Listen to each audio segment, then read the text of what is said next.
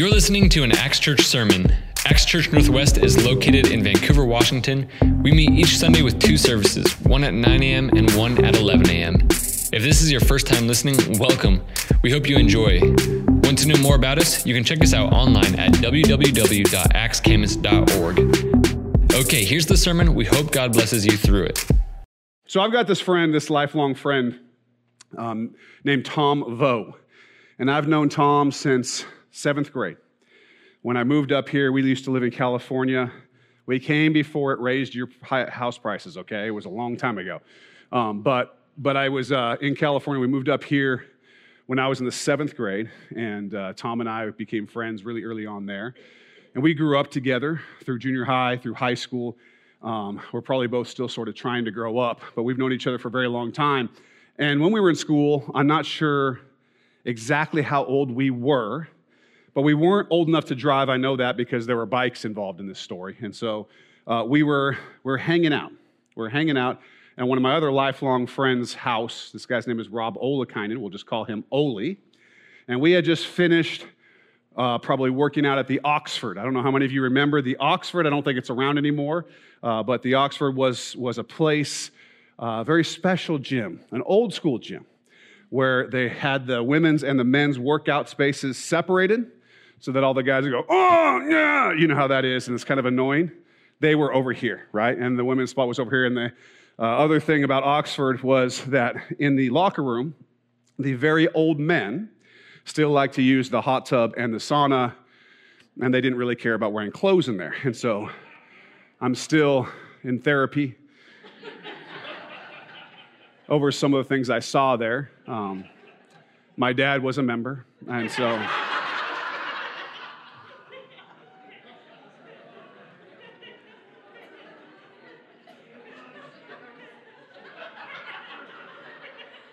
I am so sorry, Mom. Whew. All right. Anyway, we're probably over at the Oxford, okay? And we got done. We went over to my buddy Rob Olakainen's house, Oli's house, and we were there because Rob had the best house. I don't know if you guys had a friend who kind of had the best house, but Rob had the best house. His dad had a hot tub, and they always had tons of Mountain Dew and Hot Pockets, which the Hot Pockets weren't really my thing. A lot of the other guys really liked the Hot Pockets at Rob's house. I wasn't really big on explosive bowel issues, and so I stayed away from the whole Hot Pocket thing. Shout out to Jim Gaffigan on that one. But it was the place to be, right? And so I don't even know where this story is going, but no, I'm kidding. Just wait, it'll get good. So we're hanging out, and I'm a pastor's kid, and my mind and my heart at that time were very much towards seeing people get saved. I was passionate about that. So we're in the hot tub. I'm talking about salvation and Jesus and that kind of thing. So, grace by faith through Jesus Christ. That whole thing to these guys. And Rob had probably heard this many times, but I'm not sure that Tom had heard the gospel message, at least a very competent gospel message before in his life. And so Tom began to show a lot of interest as I'm talking.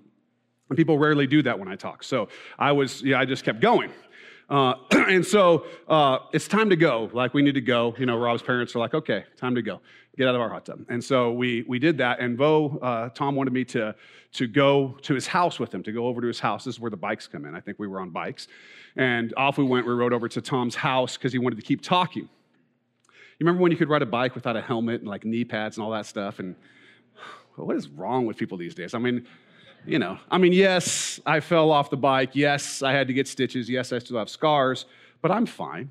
I'm fine, right? What was I talking about? No, it's fine. So I did hit my head off falling off a bike, so that is true. So we get to Tom Street, okay? And I can still see this in my mind these very many years later. And Tom tells me that he wants to become a Christ follower. And so we prayed right there in the street that night for Tom to confess and repent and to accept the free gift of grace of salvation in Jesus Christ, right there on the bikes, on the street. And Tom is still a committed Christ follower to this day. He's married with kids. He's a dentist up in Seattle, so if you're up there and you need your gums cleaned or whatever, look him up. I think we have a picture of Tom. This is him. It's Tom. So when I look at that, I think, He's aged a lot better than me. Or he's got better Photoshop, one or the other, but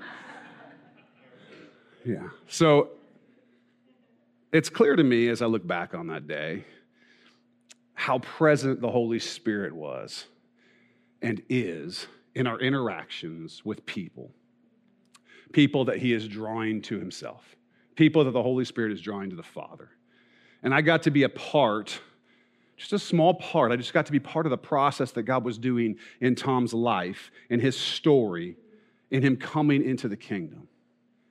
And I've had the honor and the joy of walking with Tom together as brothers in Christ for almost 30 years now.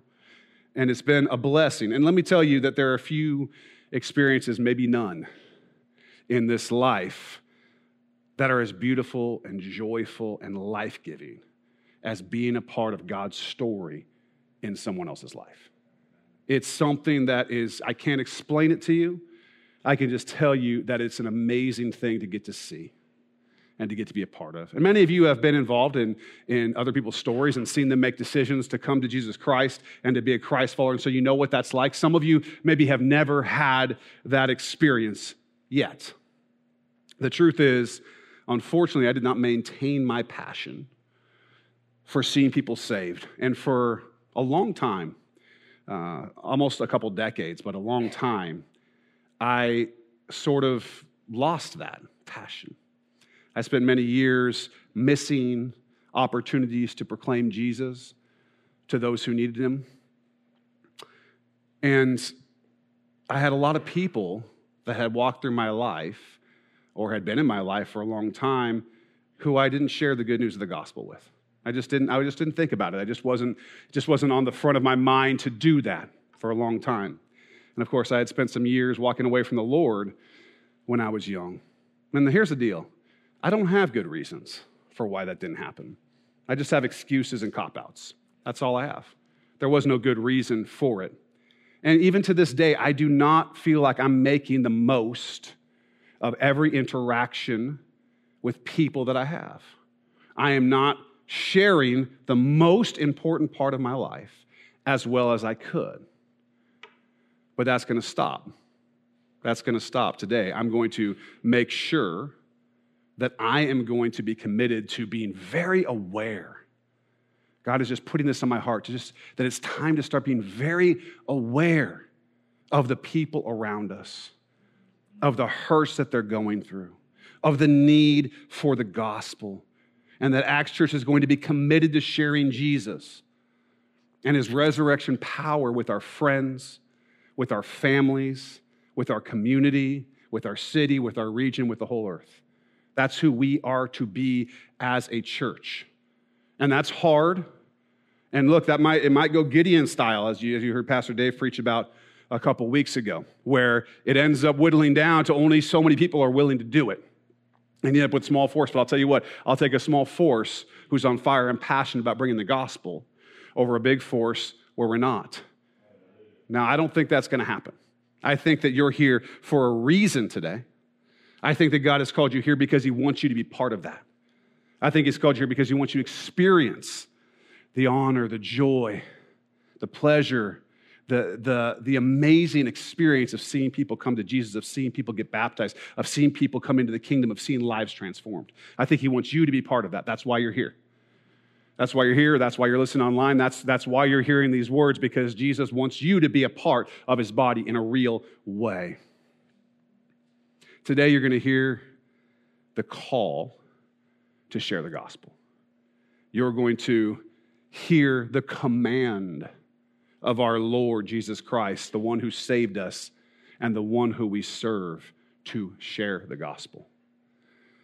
I'm going to show you the need first. We're going to talk about the need, and then we're going to talk about God's command to share the gospel. And I'm going to tell you a little bit about how to share the gospel, and I'm going to encourage you and exhort you to go out as our Lord has commanded us. Now, I thought we were going to be able to do this in one message, but as I got to my 20-something page of notes, I realized it's probably going to be 2, okay?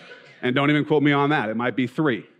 But I'm going to give you some today, then we'll rehash and get into the next part of it next week. So just bear with me, or else I would not ever get you out of here on time. So Let's talk about the need. As we studied last week in this county, there are probably, and this is a guess based on some estimates, probably about 30,000 people this morning in Clark County who are in a church.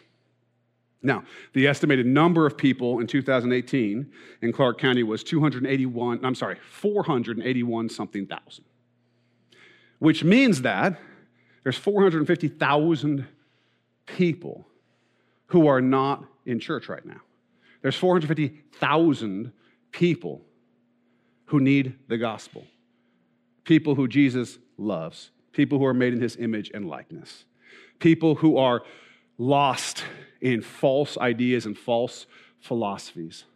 We are in the center of secularism and postmodernism, moral relativism, and people are broken and destroyed and scared and weeping inside and yet putting on this outside thing because that's what they feel like they have to show the world.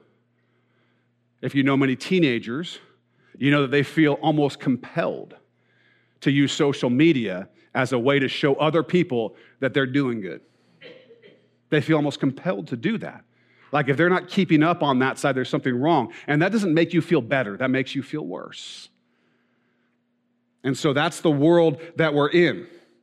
Our young people are literally barely holding on. They're barely holding on as they watch the world give them false answers to their questions. False answers. And they're watching their parents and their teachers and their political leaders fail them and fail to live up to any kind of moral standard that would make sense for them.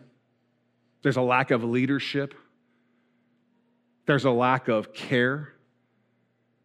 And people are struggling. At the same time, they're being propagandized with secularism, moral relativism, and all the rest of it. And so they've got this on one side saying, really, there's no truth. Do what you want to do, be you. On the other side, they can see the results of that aren't going anywhere. That's good. And so they're broken. And it's not just young people. The fact is, across all demographics, people are struggling. They're struggling. And Jesus is clear about what will happen to those. What will happen to those who do not believe on him for life. He doesn't mince any words about what's going to happen. Let's look at a few scriptures.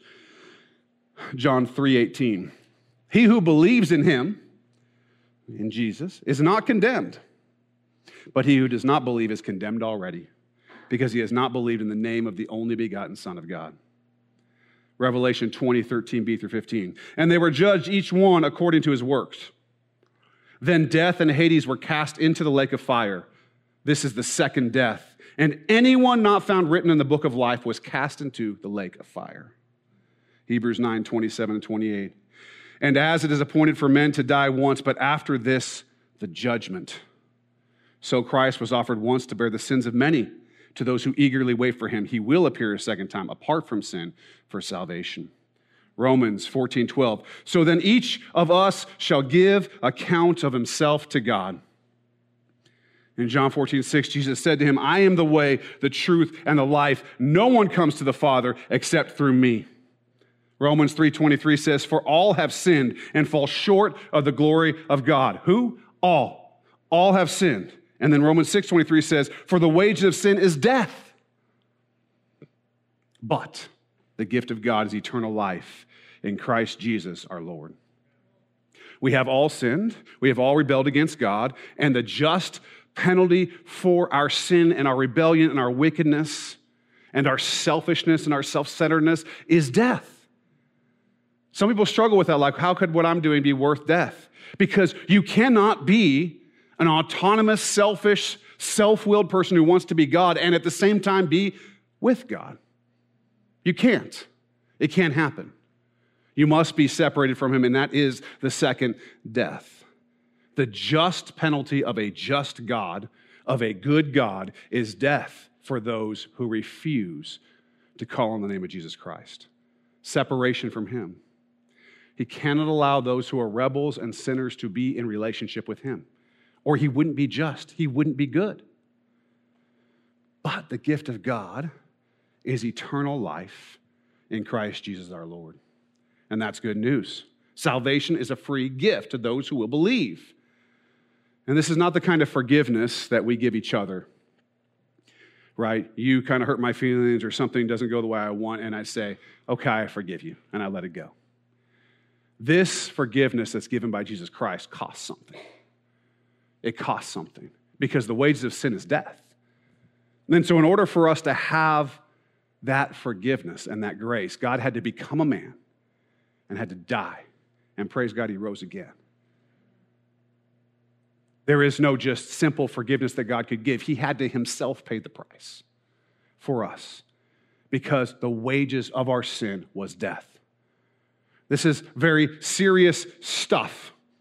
God doesn't just become a man and let his own creation kill him for nothing. It was for the joy that was set before him. It's because he loves you and because he loves these people, these 450,000 people in this county. I don't want to talk about Portland, just across the river, which has even higher numbers.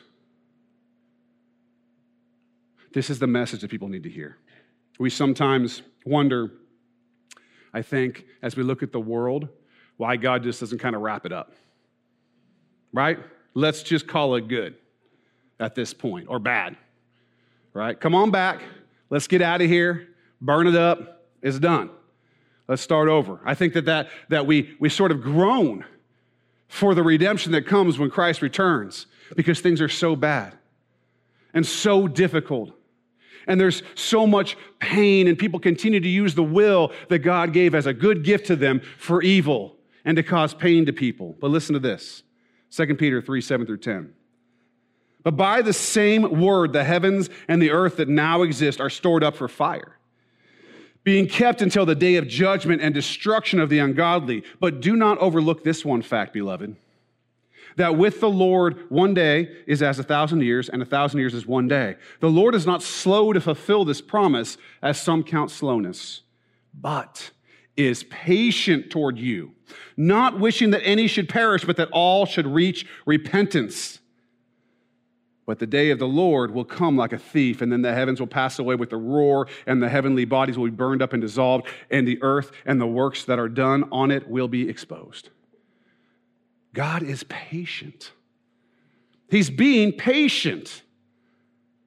He greatly loves the people who have not yet called on his name for salvation. All the people in your life that don't know Jesus, from your siblings to your children, to your barber, to your barista, every one of them, God is being patient, like he was with you and like he was with me, waiting for them to recognize their need for him and to come to him.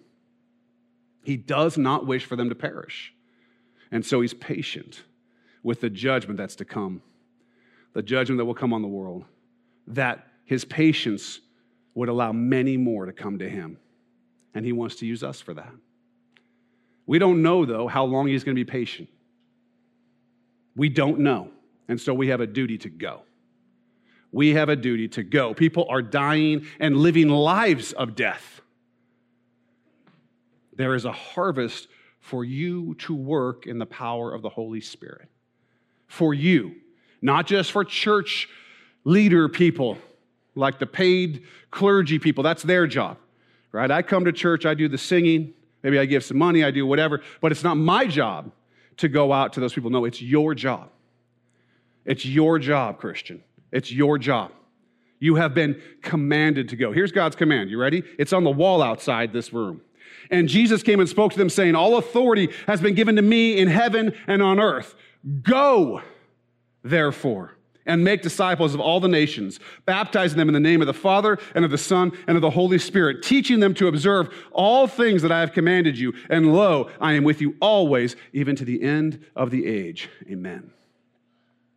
That is a command. I love the second sentence of it. The second sentence, it starts very clearly and very directly. Go. Not much to think about there. It's not a request. It's not a request. If I ask my kids to do something, I say, Ethan, I need you to go do blah, blah, blah, blah. And he starts with, you know how kids are. Well, can I do it later? Well, I don't really want to. When I say go, he has no question about what I mean. He doesn't think at that point that it's a request. Not that I've ever raised my voice, okay? Don't laugh, Ethan. When I say go, when Dad says go, there's no question about whether this is a request or a command. When Jesus says go and starts a sentence with go, there's no question about it being optional. It's not optional. You would never mistake this for a request. You always will know that it is a command. Jesus is our Lord.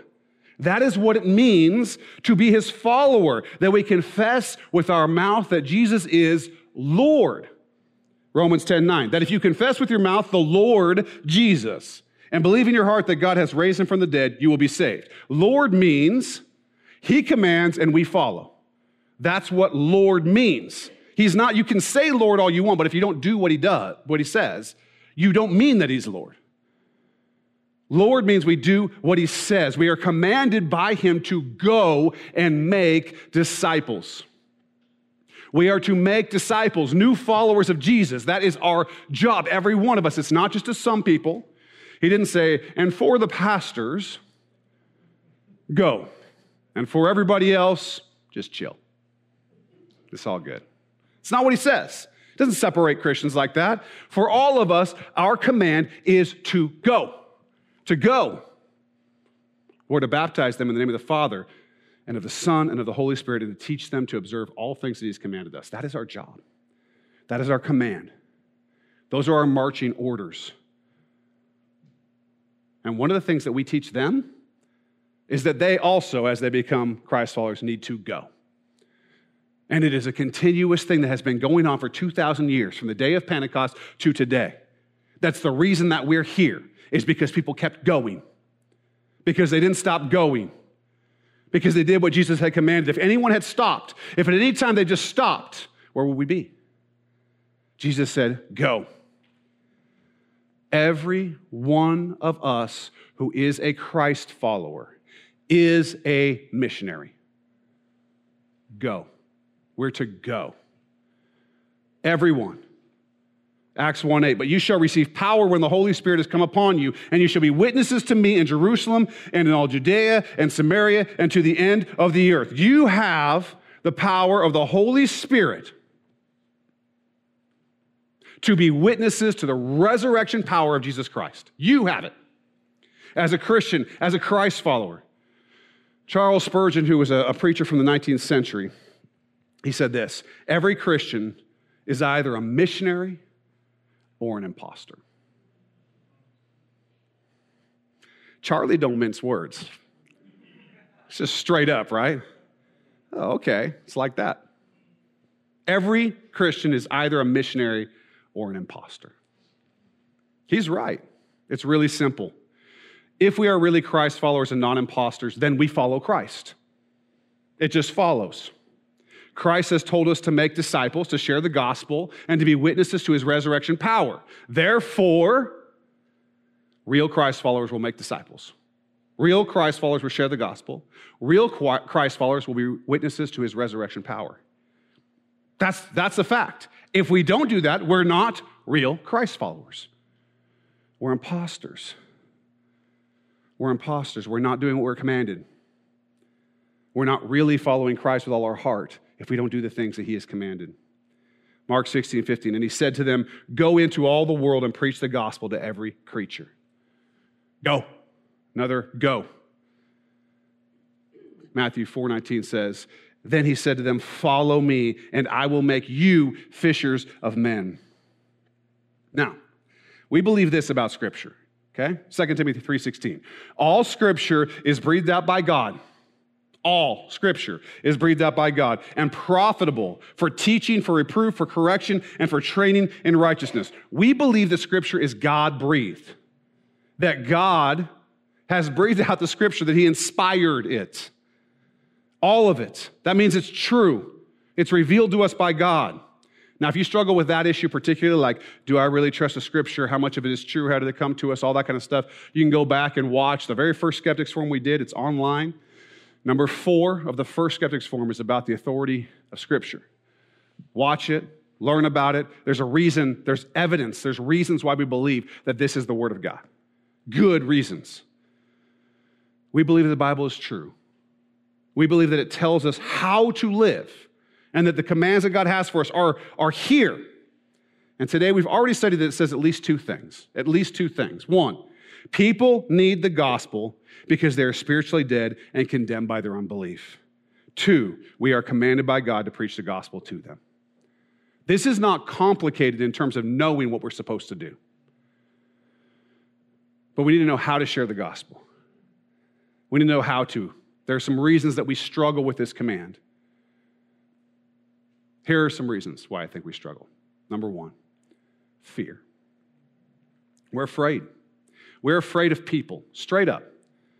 If we're just honest with ourselves, we are afraid of people. We're afraid of looking weird. We're just afraid of it. We have been beat into submission by the world to fear looking different, to fear looking weird. Not everybody, but most people are incredibly afraid of not having the approval of those around them. That is a fact. It's just reality. We have bought into a lie that you shouldn't bother people. We've bought into a lie that it's somehow judgmental to share Jesus with people, or it's rude, or it's annoying, which that it might be. A lot of things that are good could be annoying at first. It's absolute nonsense that it is judgmental to try and convince people of their need for Jesus. Or we're afraid that we don't know what to say. We'll somehow mess up. We'll get a question we don't know how to answer. Let me tell you something. 2 Timothy 1:7. For God has not given us a spirit of fear, but of power and of love and of a sound mind. Romans 8:31-39. This is kind of a longer passage, so stay with me. What then shall we say to these things? If God is for us, who can be against us? He who did not spare his own son, but delivered him up for us all, how shall he not with him also freely give us all things? Who shall bring a charge against God's elect? It is God who justifies. Who is he who condemns? It is Christ who died, and furthermore is also risen, who is even at the right hand of God, who also makes intercession for us. Who shall separate us from the love of Christ? Shall tribulation, or distress, or persecution, or famine, or nakedness, or peril, or sword? As it is written, for your sake we are killed all day long. We are accounted as sheep for the slaughter. Yet in all these things we are more than conquerors through him who loved us. Now listen to this. For I am persuaded that neither death, nor life, nor angels, nor principalities, nor powers, nor things present, nor things to come, nor height, nor depth, nor any other created thing shall be able to separate us from the love of God, which is in Christ Jesus our Lord. If there is fear, it is not from God. It is not from God. He says he loves you, and that he loves you so much that he sent his son to die for you, and that his son rose again, proving that he's God, proving that he has the power, and that nothing can separate you from that love. Whether the person that you're talking to rejects you, of course, in that case, they're just rejecting Jesus, not you. Whether everybody abandons you, nothing can separate you from the love of God. It's the only thing that you're going to hold on to with absolute assurance in this life. Everyone else probably at some point or another will fail you. But nothing can separate you from the love of God. You have nothing to fear. You have not been given a spirit of fear, but of power and of love and of a sound mind. That's who you are in Christ. If you're in Christ, that's who you are. You got to live in it. You got to live in it. You have nothing to fear. If you're afraid of social judgment, then you're looking too much to social acceptance for your value and not enough to Jesus. And I know that's easy to say. I recognize how hard that is to do. I recognize the pressure that the world and Satan has put on us to feel like we have to have this social acceptance, to feel like we have to have people think good things about us. We need to be cool. We need to fit in. We need to whatever. I recognize that. And yet it is a lie. You do not need it. Your value is in Jesus Christ. Your value is in that God, your Father, created you in his image and likeness. And that he loves you so much that nothing could separate you from the love. And that he loves you so much that he didn't hesitate to give up his son to die for you. You don't have to fear. We need to repent as the church, as Christ's church in general, of the fear of man, of the fear of people. And we need to follow Jesus, who truly loves us, who we can always depend on. And he created us with value so great that he died and rose again for you. If you have fear of not knowing what to say, which I get that, you don't feel qualified. Well, you are. You know who the most effective evangelists, people who go out and speak about Jesus are? People who have just been saved. People who know almost nothing. They're the most effective. Why? They're passionate. They haven't forgotten what Jesus did for them. It's fresh. It's right there. We get into the swing of things, and we're living, we have this joy, but we forget how necessary it is to share it with the world. It becomes too easy to sort of live in it and forget how amazing it was. The further you are from that dead person, the less you might remember him or her. Don't forget. Don't forget what Jesus did for you. Like I say, those who have just come to the Lord tend to be the biggest evangelists for Jesus. But should they be? Some of you have been in the Lord, like me, for a very long time. We actually do know the Scripture. You got new believers out there who are like, I'm not even sure what it says, but I know what Jesus did for me, which is powerful. But you could be saying, I know what it says, and I know what Jesus has done for me. But if you are concerned that you don't know what to say, listen to this. Luke 12, 11 through 12. Now, when they bring you to the synagogues and magistrates and authorities, do not worry about how or what you should answer or what you should say, for the Holy Spirit will teach you in that very hour what you ought to say. The Holy Spirit will empower you. Listen, if the Holy Spirit will teach you what to say before the hostile authorities, how much more will he teach you what to say to those who he is drawing to the Father? He'll teach you what to say. Don't fret. Don't fret. You do not need to fear. Now let me show you the definition of the word evangelism. It's up here on the screen. Evangelism, the spreading of the Christian gospel by public preaching or personal witness. And then underneath that it says, zealous advocacy of a cause. So people have used the word evangelism to mean both of those things. And you actually probably have no problem in your life with that second definition. Zealous advocacy for a cause. You advocate zealously for the latest movie that you've seen that you think is awesome. You tell all your friends, hey, have you seen Knives Out yet? Or whatever it is. I'm a little behind. I think that came out a while ago. I don't watch that many movies, okay? Whoa, hello. You get the new car. You go to the new restaurant. You're all over, the internet. Hey, I'm rating this 5 stars. I'm doing whatever. You're telling your friends about it. Whatever it happens to be for your team. You evangelize all the time. You're not afraid of it at all. You know how to do it. You just talk about the things that you're passionate about. Now, if you talked about Jesus as excitedly and as passionately as you talk about whatever else has tickled your fancy lately, you'd probably be doing pretty well on the evangelism side. Now, I recognize that it's not that simple. There's a little more pushback when you talk about Jesus than when you talk about your new car or the latest restaurant or the latest movie that you saw. I get that. I also realize that Jesus is eternally more important and more valuable than those things. So maybe he's worth a little pushback.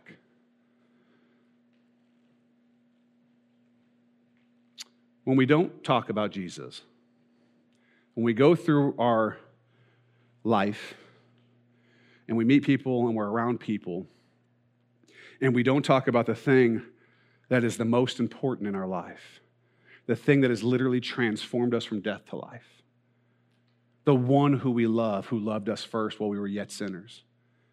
When we don't do that, when there's people in your life who don't even know that you're a Christ follower, it's never come up. It's pretty close to just denying him altogether. That's what it's pretty close to. If it's not coming out, it's being hidden. If you can come here on a Sunday morning and be like, Jesus, I love Jesus. Yes, what has Jesus done in your life? But then you go out of this building and you go out in the world and you would never talk about Jesus. It's not a lot of difference between that and just denying him straight up. There's some difference, but not a lot. This is what he says in Matthew 10:33. But whoever denies me before men, him I will also deny before my Father who is in heaven. Serious. Now, if that's us, we need to stop. We need to stop if we're denying Jesus. Remember, Peter denied Jesus 3 times after being like, I'll never deny you. I'll go to death with you. And some little girl's like, hey, aren't you with him? And he's like, nope, I'm not with him. I mean, like an hour later. There is some precedent for why we feel the way we do. He was afraid. And he denied Jesus. Now, he repented and eventually went to death for Jesus. That's what we need to do. If we've been denying him, if we haven't been proclaiming him, it's time to repent and turn that around. I don't want to be like Peter in that moment. I want to be like the Peter that went to death for Jesus.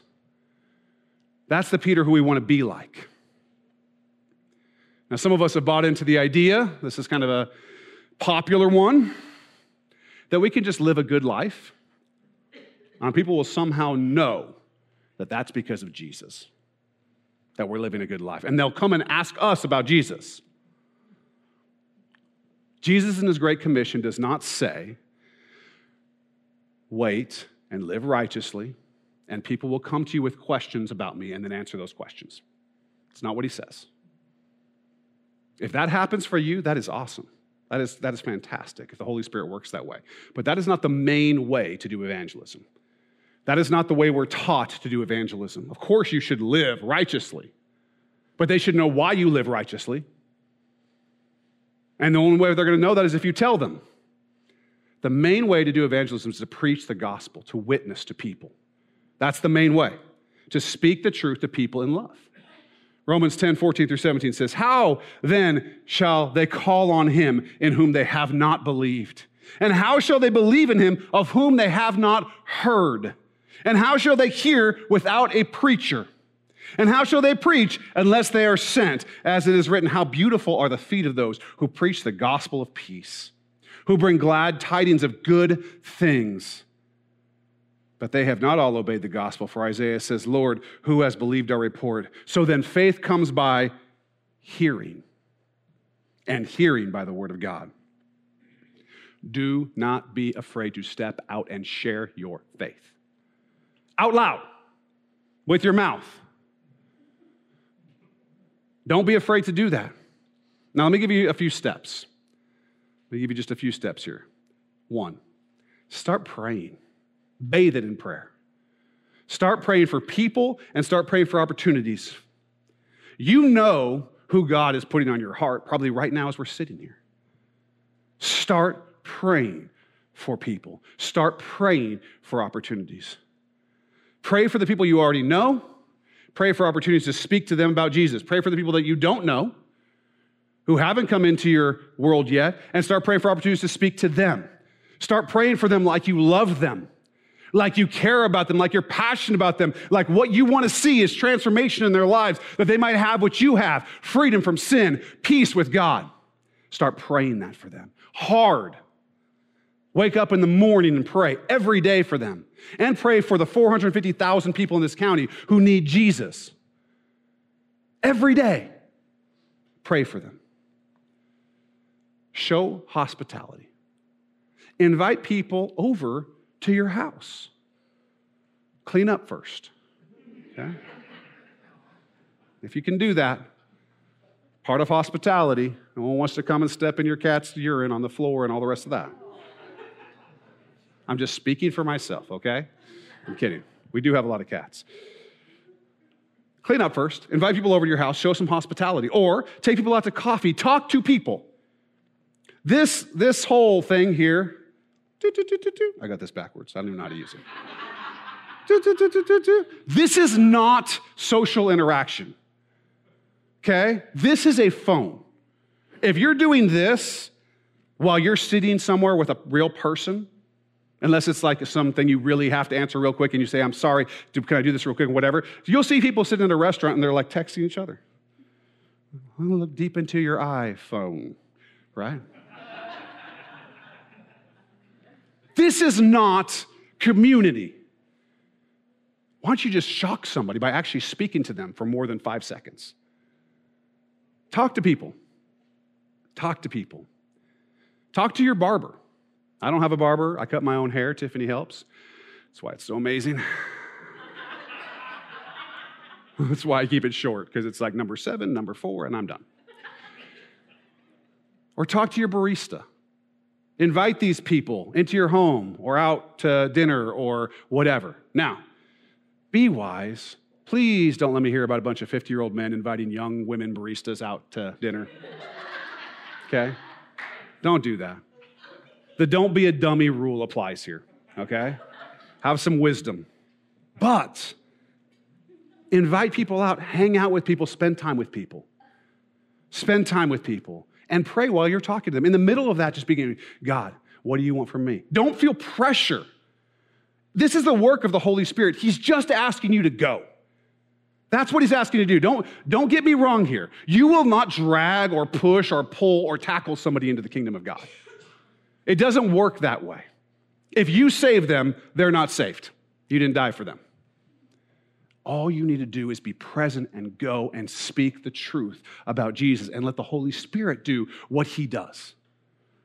He is the one who is drawing them to the Father.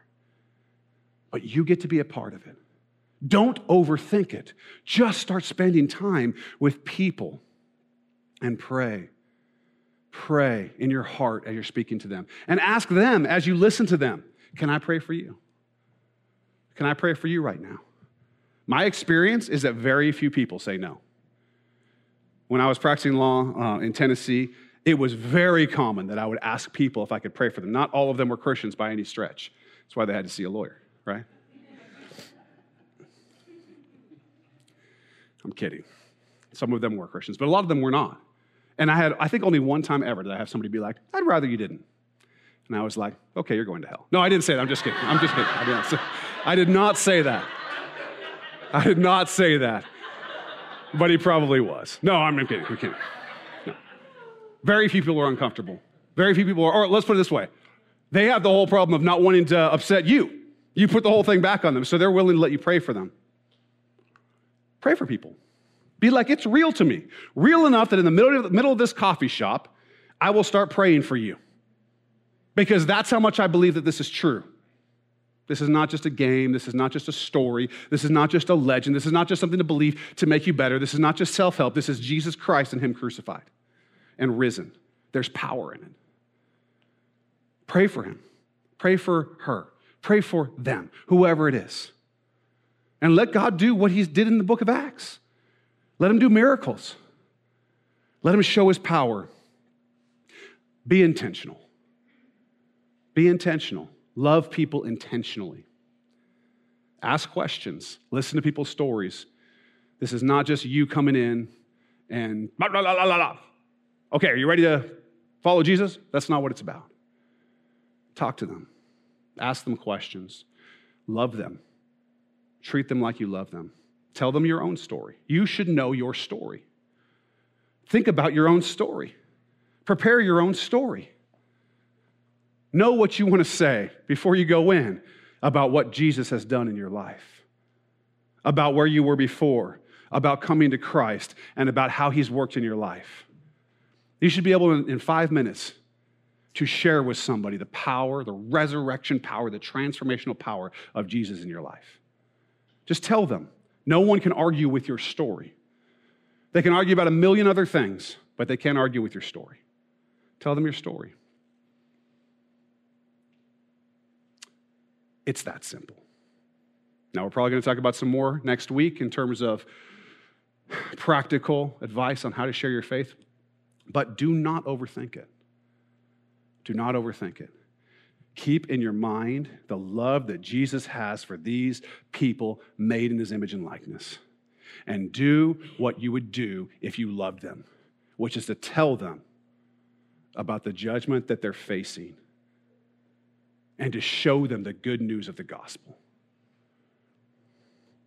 Colossians 4:5-6 says, walk in wisdom toward those who are outside, redeeming the time. Let your speech always be with grace, seasoned with salt, that you may know how you ought to answer each one. And here's the deal. If you run into questions that you can't answer, you have something that so few Christians throughout the history of the church have had. You have an iPhone in your pocket. And for those of you who are gluttons for punishment, you have an Android in your pocket. So if you have an iPhone, they ask you a question you don't know, pull it out, open it up. If you have an Android, pull it out, restart it however many times, factory reset, whatever it is that you have to do to get it working, okay?